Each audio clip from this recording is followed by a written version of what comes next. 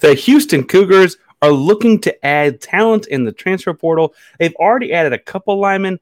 Do they need a couple more? What kind of linemen are they looking for? We're going to jump in with an expert. Let's get to it. You are Locked On Cougs, your daily podcast on the Houston Cougars, part of the Locked On Podcast Network, your team every day.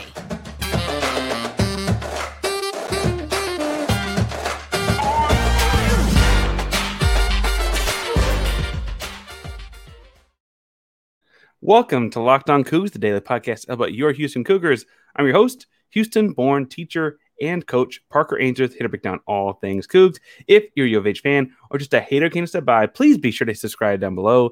That way you can listen to the Cougs in your newsfeed each and every day. We appreciate you making Locked On Cougs your first listen of the day. Welcome back to the YouTube channel. It is good to see you again. We are over 1,000 subscribers, so that means we are going to be giving away this Jarris Walker signed jersey to one listener named Ben. Now, there are several people named Ben, and so I want to stress that this Ben is the Ben we're talking about here. So, Ben, find me on Twitter, Instagram, DM me wherever you can get a hold of me. We'll get that to you very, very quickly. Thank you. Ben's been subscribed for a long time and comments on videos for a long, long time. Shouts to Ben for that one. Remember, we're going to be doing giveaways every 250 subscribers. We're going to try and do big ones around these 1,000 subscriber marks.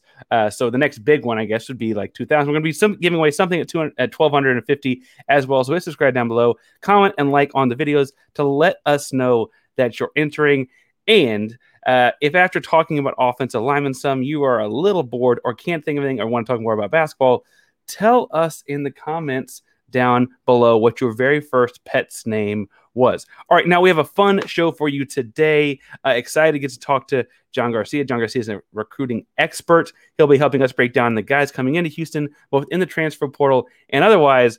So without further ado, let's jump in and talk to John. All right, so I'm joined by John Garcia, a recruiting expert with a bunch of experience talking about these kind of guys. John, I got to ask, how are you doing today? I'm doing well. Spring ball is creeping up on us, so which means portal season is right around the corner. So I'm excited. Portal season is around the corner. Hopefully a bunch of movement coming to Houston. We don't want to see a whole bunch of guys going out like we saw initially. But I think it's interesting. I want to talk to you some about big guys because Dana Holgorsen has mentioned right after the season ended and his media availabilities in the offseason and then throughout spring practice, like the big adjustment going into the Big 12 will be linemen. He also mentioned that they're aiming to get more veteran experienced guys in the portal than high school guys initially because you got to be ready to play in the Big 12 next fall. It looks like they've got two guys on campus currently I want to start with. Jalen Garth as a transfer at the University of Texas at Austin. I guess technically transferred last fall, but was too late to have played last season. Right. In your expertise, what do you remember about him in high school? He didn't get to play any at Texas, so we don't have any Texas tape. But what can Houston fans expect out of him? Yeah, I remember Garth from a couple cycles ago, a big-time recruit, 4-star, All-American type of offensive lineman in the state of Texas, and naturally went to Texas, as you mentioned. Didn't gain traction there, but the high school tape was really good. I remember him flashing movement skills better than you would expect somebody at 300 pounds to possess, easy traction to the second level. And he had experience playing up and down the offensive line as a high schooler. So I thought there was the potential for some versatility there in addition to his great size. I saw Houston list him at 6'5", 305. That's kind of how you draw them up on the offensive line these days. You don't want them to be too heavy. So I do think it'll be fascinating with, I would say, an extra layer of motivation for him. Obviously, he's got some athletic pedigree, which is why he was a big-time recruit in the first place. Didn't work out. We see that happen all the time, and that breath of fresh air, change of scenery really elevates a prospect. But on top of that, Garth has had to wait an extra couple of semesters to get going at Houston. So I do think he's got a lot in front of him from a motivational standpoint. And I think the COVID year and the redshirt year that he took is going to create a lot of eligibility for him going forward there at Houston, whether he's a right tackle or moves inside to guard. I think there's going to be a fit there because athletically he's there, and obviously physically he's progressed enough, even without playing, to be over that 300-pound threshold and still carry it quite well from from what I can tell. Well, and so you mentioned like Houston needs all kinds of spots, and so I like the versatility there. The guy, he's from Texas, state of Texas. People may be more familiar with his name. Shamar Lee just committed. He's from Yep. Tampa, Florida, and went to FIU. That is not a area or a program Houston fans are super familiar with pulling kids in from. Florida produces great football. I don't mean to throw any shade there. I don't know enough about this kid. I don't know if Houston fans do either. His mentioning of Houston on a recruit trip and then committing to Houston kind of came very, very quickly for a lot of us. What do you know about Lee? And he did get a little bit of time, but not a whole lot of time at FIU. Right. I think the first thing that stands out about him is just the athleticism. This is a guy who played up and down the offensive line at FIU. I know he released some of his best cuts from 2022, and he has left tackle and right tackle experience. So I think, with Garth, we're theoretically giving him versatility, but I think with Lee, there's proven versatility and having played both of those bookend spots. But I think where they differ a little bit is that Lee is a little bit more of a grunt. He's a guy who really wants to work in the run game, comfortable moving laterally, leading pulls or screens on the edge. So there's some functional athleticism here combined with that O-line nasty that you want. So he might have been more raw coming out of high school compared to Garth, who's a little bit more polished, plays with better leverage. But I think Lee has turned the corner over the last year plus there at FIU and obviously has become a more highly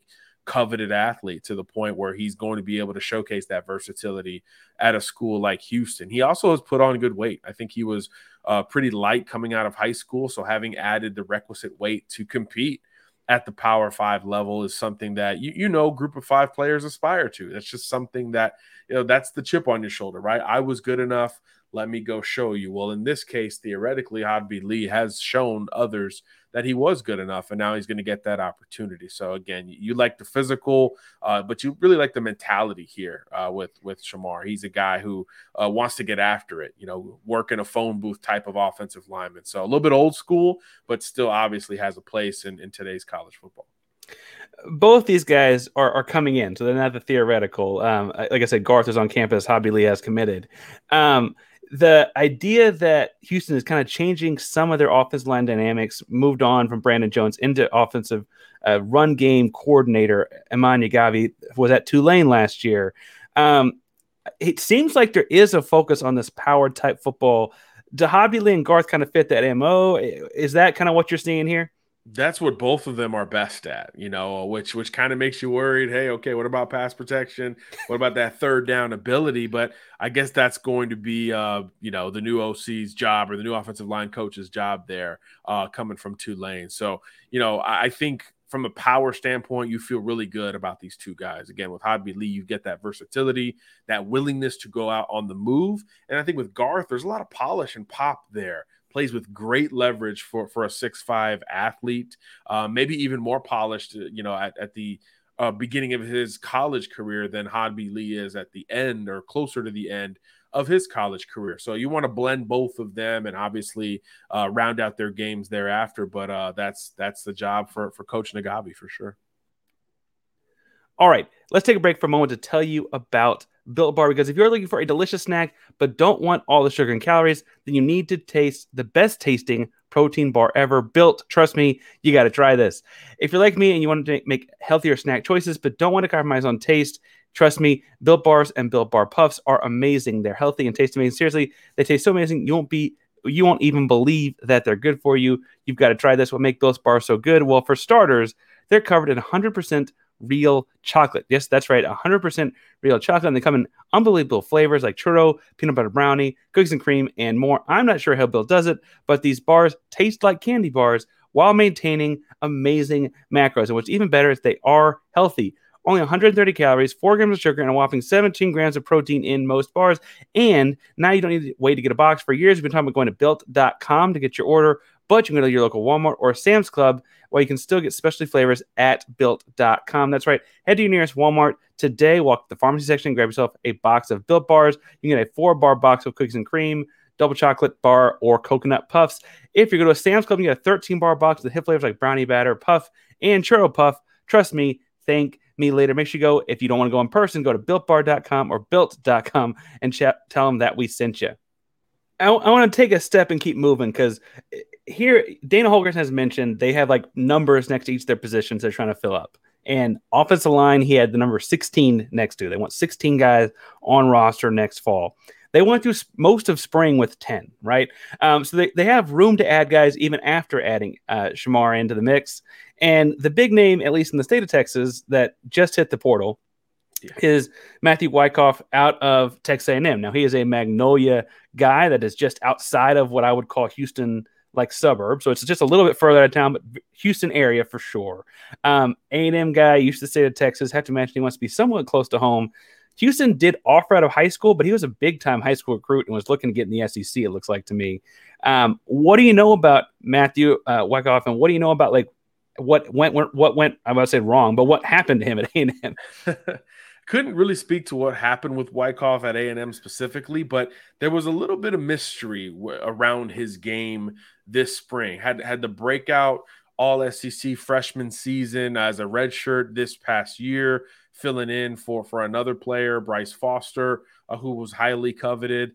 Love the versatility, a guy who played, again, tackle in high school, moves to center at Texas A&M and really hits the ground running as a backup, a versatile backup, and took advantage when he got his opportunity in 2022 for a really good run blocking offense, by the way. But then undisclosed injury this spring, kind of quiet. You know, we didn't hear a lot about it. You just sort of assumed, hey, he would feel better, heal up at some point in the offseason and report to fall camp and be, you know, the favorite for the guy he replaced to start once again at center, coming off of what he did in 2022. And then boom, surprising news on Wednesday that, you know, an all SEC performer is electing to enter the transfer portal. So it certainly draws some eyeballs and what really did go wrong. What is the nature of this injury? We have seen, not to speculate too much, but we've seen instances like this turn into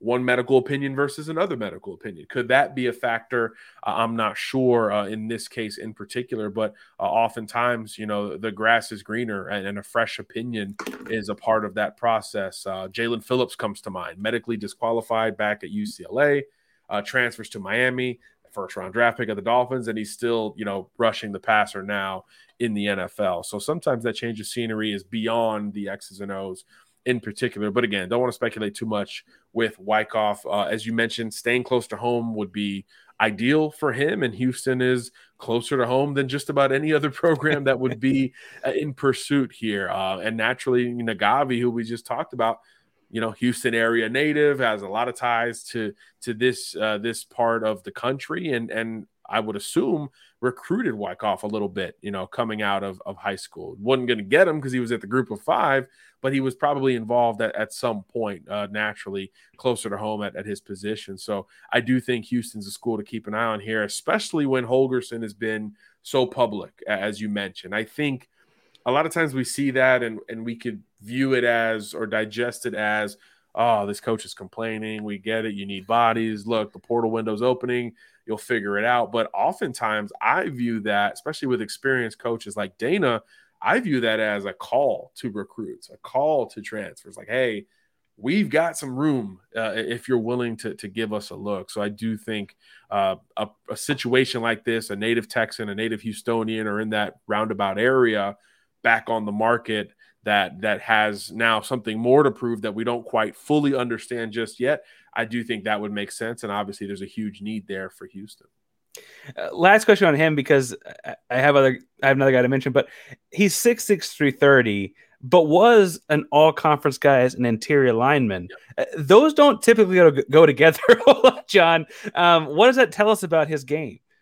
The leverage is phenomenal. His pop on contact is really good. The movement skills are also really good. You're seeing a bit of a theme. All of these players we've talked about today move incredibly well, both laterally and certainly vertically, to get to that second level chip and go. All of the modern asks from a movement standpoint, those boxes are checked. And you would be hard pressed to find a 330-pounder that moves quite as well as Wyckoff does, to the point where you're surprised to see him listed that heavy. So the movement skills are really strong here. Part of the reason why, again, he was a big-time tackle recruit coming out of high school. And I think the frame pushed him towards that athletic profile as well. Like you said, if you're 6'6", 300 plus, who can move, you're going to play tackle more times than not. But I do think it was a strength of A&M's roster this past season to have him as a reserve and a versatile one at that, who can play up and down the offensive line. So now experience inside and out would really help whatever school grabs him next.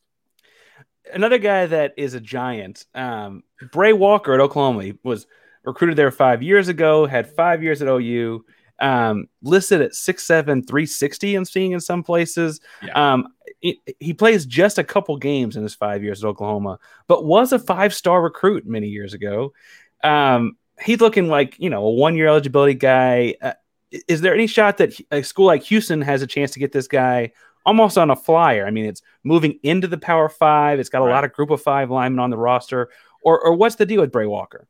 Yeah, you talk about uncertainty. There's even more around Bray, right? One of the curious cases, like you said, 5-star recruit, All-American, all of the accolades you could want, picks the in-state school, the Oklahoma Sooners, that have churned out offensive linemen towards the NFL, and he just really never gains traction. And he even gave it the old college try after the coaching change and still didn't gain that traction. And I think that was sort of the red flaggy area of this deal. If there's a coaching change top to bottom and there's still not traction there, I do think that is probably time to go for Walker. But like you said, it would be a flyer. This is a massive, massive human being that his skill set was always going to be, how do you drop that weight down and utilize some of that God-given strength, power, and length to your advantage? And theoretically, it never really came full circle. But we've seen cases like this work,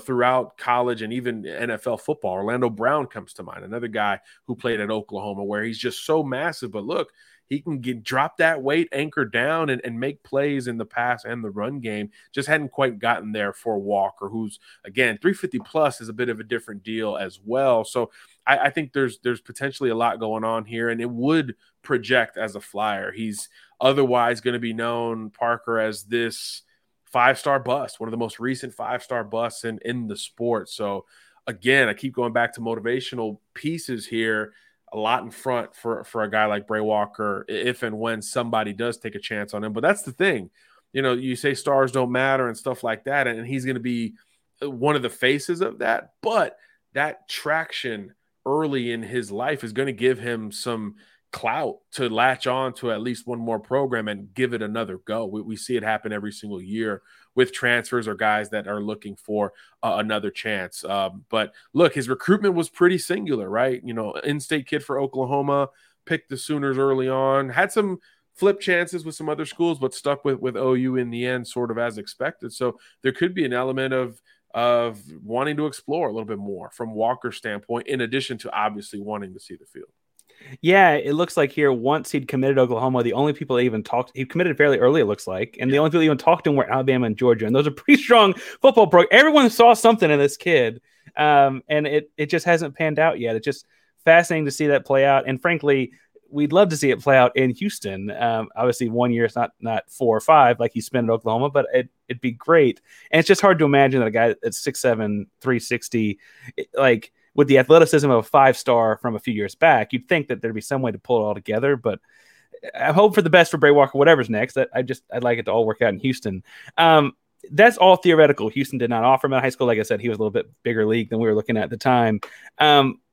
What are you seeing in the transfer portal as far as other linemen? Because even if both of those guys come, that's only 2 more, and Holgerson's looking more like 5. Right. So.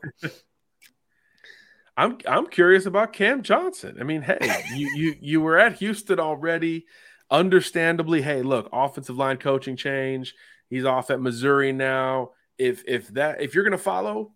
But if not, I'm sure that Gavi's made some phone calls with him finishing up that spring semester on campus to try to figure out how to reel Cameron Johnson back in. Because you could argue that before Wyckoff hit the portal on Wednesday, Cameron Johnson might be the most coveted transfer among offensive linemen that are still available. Obviously started double-digit games, one of the best blockers in the AAC last year. So I'd kick the tires on that one until the dust settles from Houston's standpoint. But look, a lot of spring games are going down this weekend. There's going to be a lot more entrants into the transfer portal. So that list is going to continue to fill out when some of these position battles get settled or feel like they're getting settled within these locker rooms. So there will be more names for Holgorsen and company to covet, but they're off to a good start. Already reeled in a commitment, as you mentioned, with a couple more big names on the way, theoretically. So I do think it's a good time to have this need and to be vocal about it,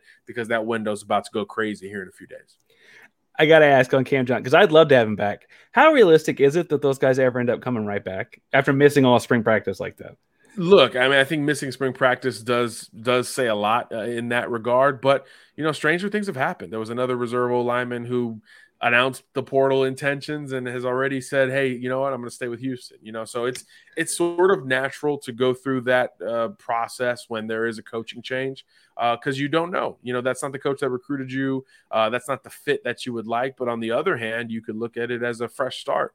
If it hadn't worked out exactly to your liking. So again, staying out of spring ball would hurt most. I do think for Cameron Johnson, he would get the okay to accelerate right back up and have the opportunity to earn his starting spot once again there for Houston.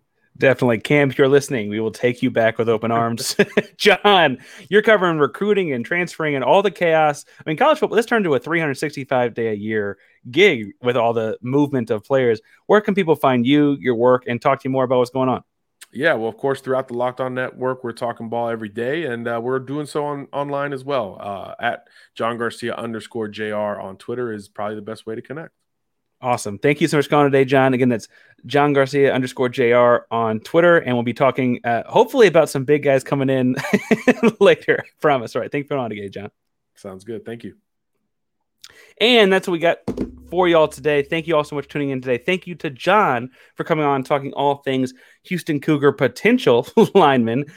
Shout outs again to John. That's a big appreciation. He has all kinds of insights all over the place. Make sure you go follow him and follow his content as well. We'll be bringing you the latest on the Houston Cougars each and every day. Thank you so much for tuning in the show, making us your first listen day. We appreciate our everyday listeners tuning in all week. We have stuff to talk about, like, Dana Holgorsen wrapping up spring football or moving into basketball, transfer portal kind of guys, whatever. We'll be wrapping up some more basketball talk on Friday as well. So for the everyday person, make sure you tune in tomorrow and listen to more talk about basketball. Thank you all so much. Remember, Locked On Cougs is a proud member of the Locked On Podcast Network. That means your team every day.